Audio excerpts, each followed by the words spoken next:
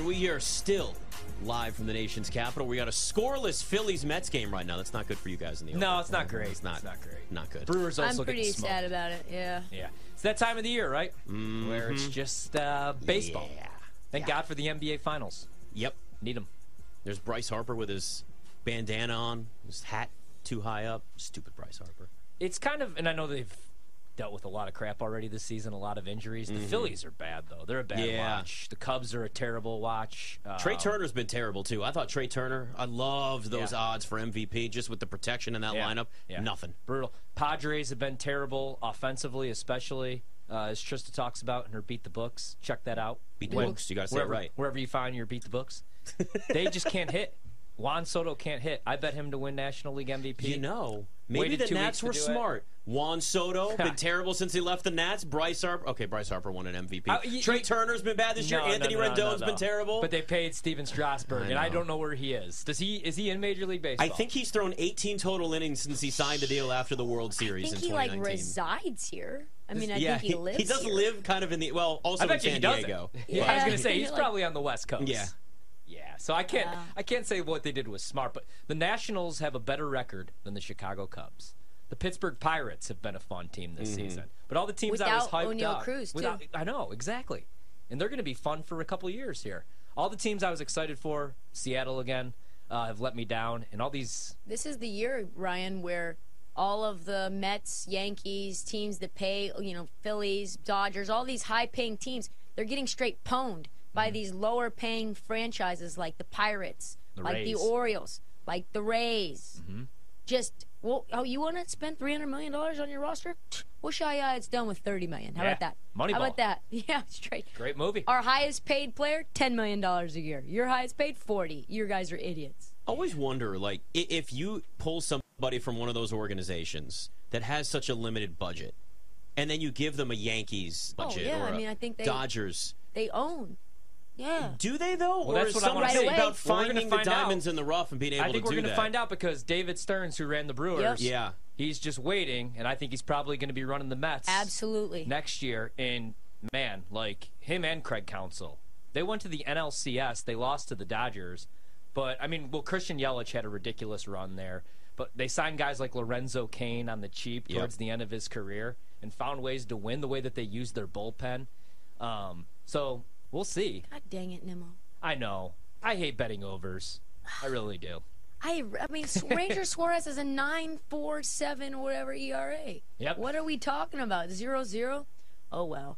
One inning can break this whole thing Here's open, the thing. I think it depends on how you are as a person, right? It's like, if you were frugal when you had no money, are you now allowing that frugality to roll over once you have it, or are you going to just spend all the money? Although it's not actually his money coming out of his bank account. But same sort of principle though. Do you know how to find the diamonds in the rough? If you know how to do that, then now you're really dangerous because you can still spend on things that you feel are the most important. You can spread them across multiple different position players and pitchers, and then get value.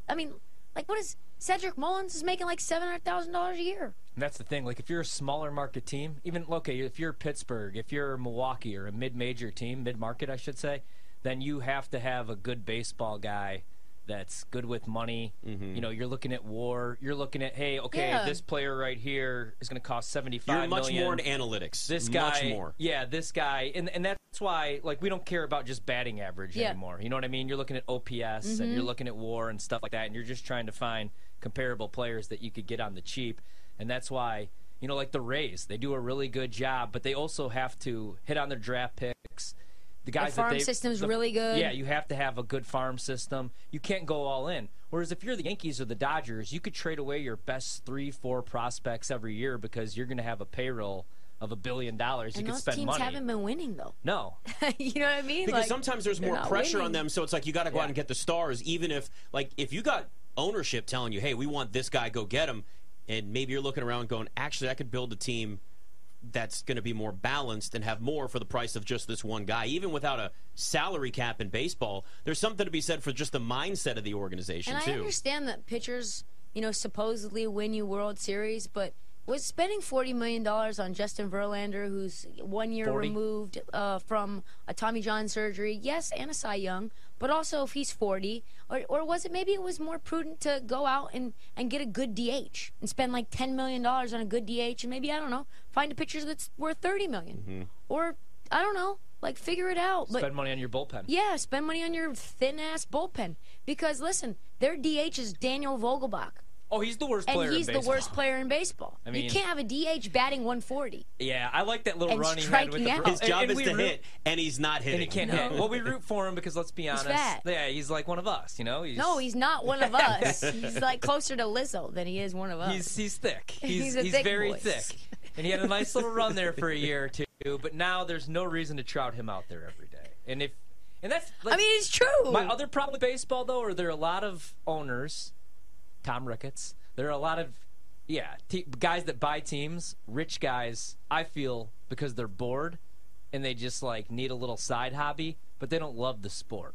Yeah, I Big honestly market think teams, the Chicago Cubs or even the White Sox should never go through a rebuild. The Chicago Bulls should never go through a rebuild. You're in a top 3 market. You know, when's the last time the Dodgers rebuilt? Never. When's the I last time actually the Yankees disagree, though. rebuilt? Yeah, but not Never. everybody wants to live in some of these cities. That does make a rebuild harder. Everybody wants to live in Chicago, though. That's not true. Some people don't want, like, cold.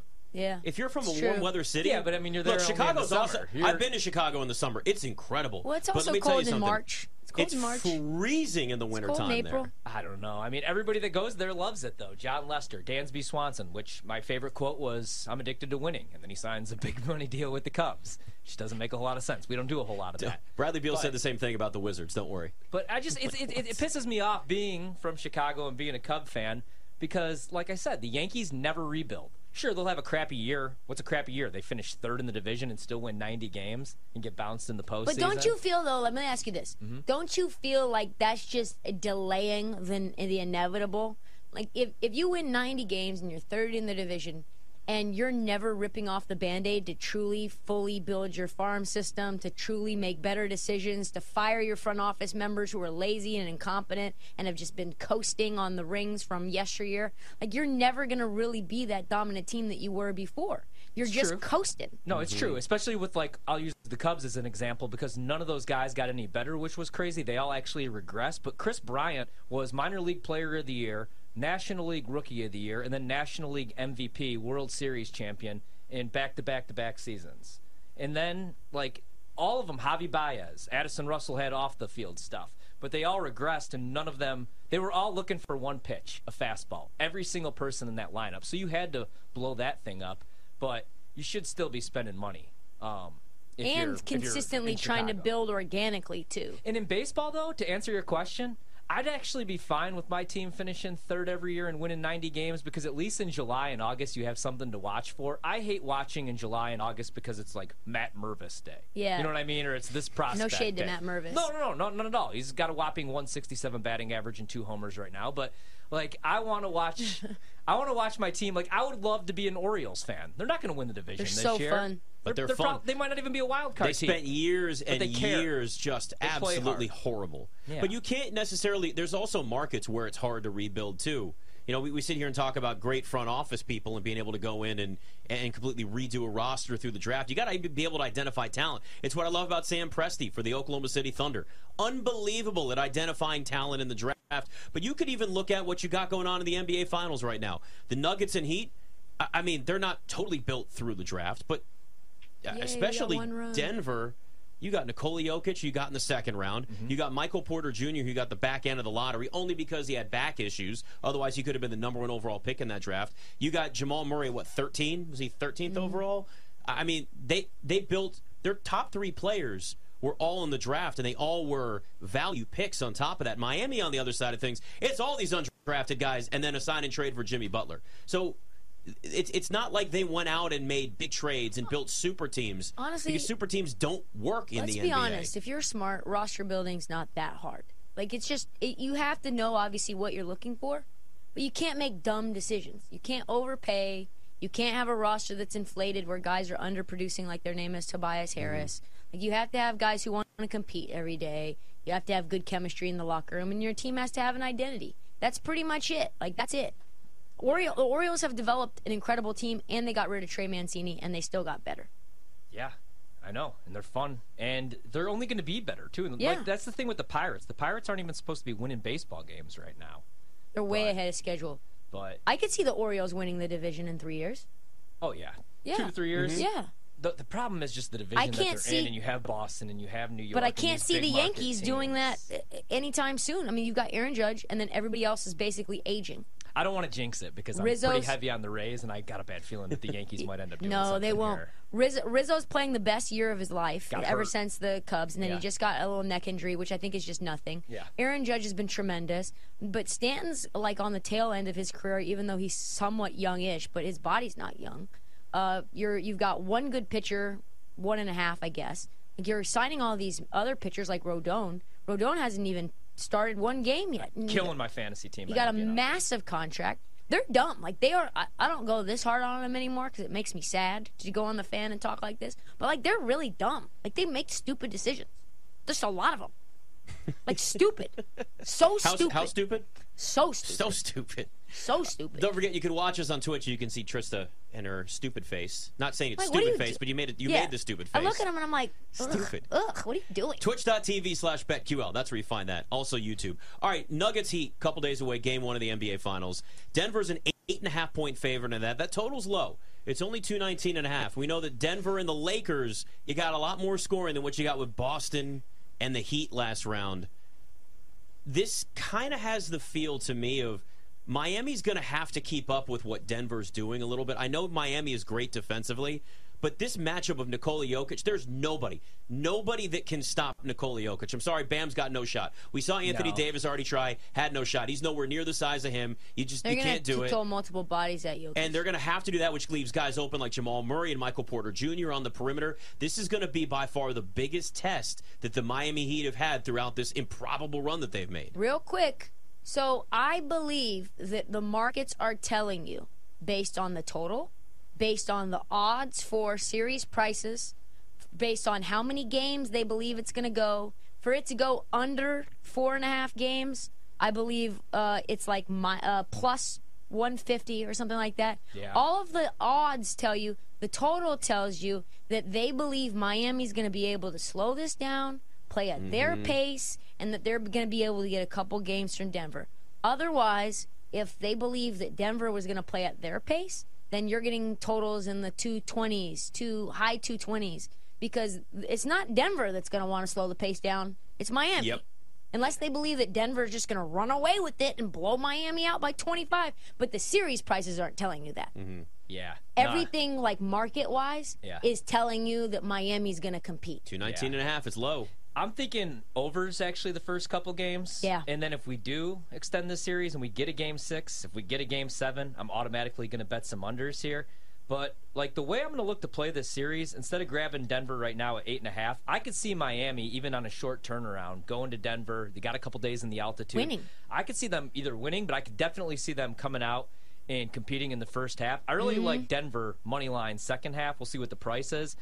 I think if you're Miami, it's like, how are you going to stop Jokic? And you're not going to stop Jokic. But what if they just throw pick and rolls at him and try to get him in foul trouble? I think that's probably your best way to beat the Nuggets, because the non-Jokic minutes are disgusting, and Denver only goes 8 deep. That's the one advantage Miami has in this series. They could go 9-10 deep if they need to. Denver doesn't have that capability. So I think that's what you do. You just put Jokic in pick and rolls. It's easier said than done. You try to get him in foul Is trouble. Cody Zeller going to get a lot of minutes on Jokic? Just to eat up fouls. just eat eat up up fouls. fouls? Like, that's what you would Anything. do back in the day, though. Yeah. You would just throw your Frank Brakowski out there, or whatever scrub, and Jokic, you don't want Jokic at the free throw line. your Chris Dudley, and just Oh man, throw some Chris Dudley. throw some elbows at him. Oh, Yeah. if Miami though can shoot the way that they have throughout these 50% playoffs, from I mean, three last Boston was at least going into that series a much better 3-point defensive team. Denver's been better in the playoffs than they were in the regular season, but Denver better defend the three, because you got Caleb Martin feeling himself right now. And Max Strus.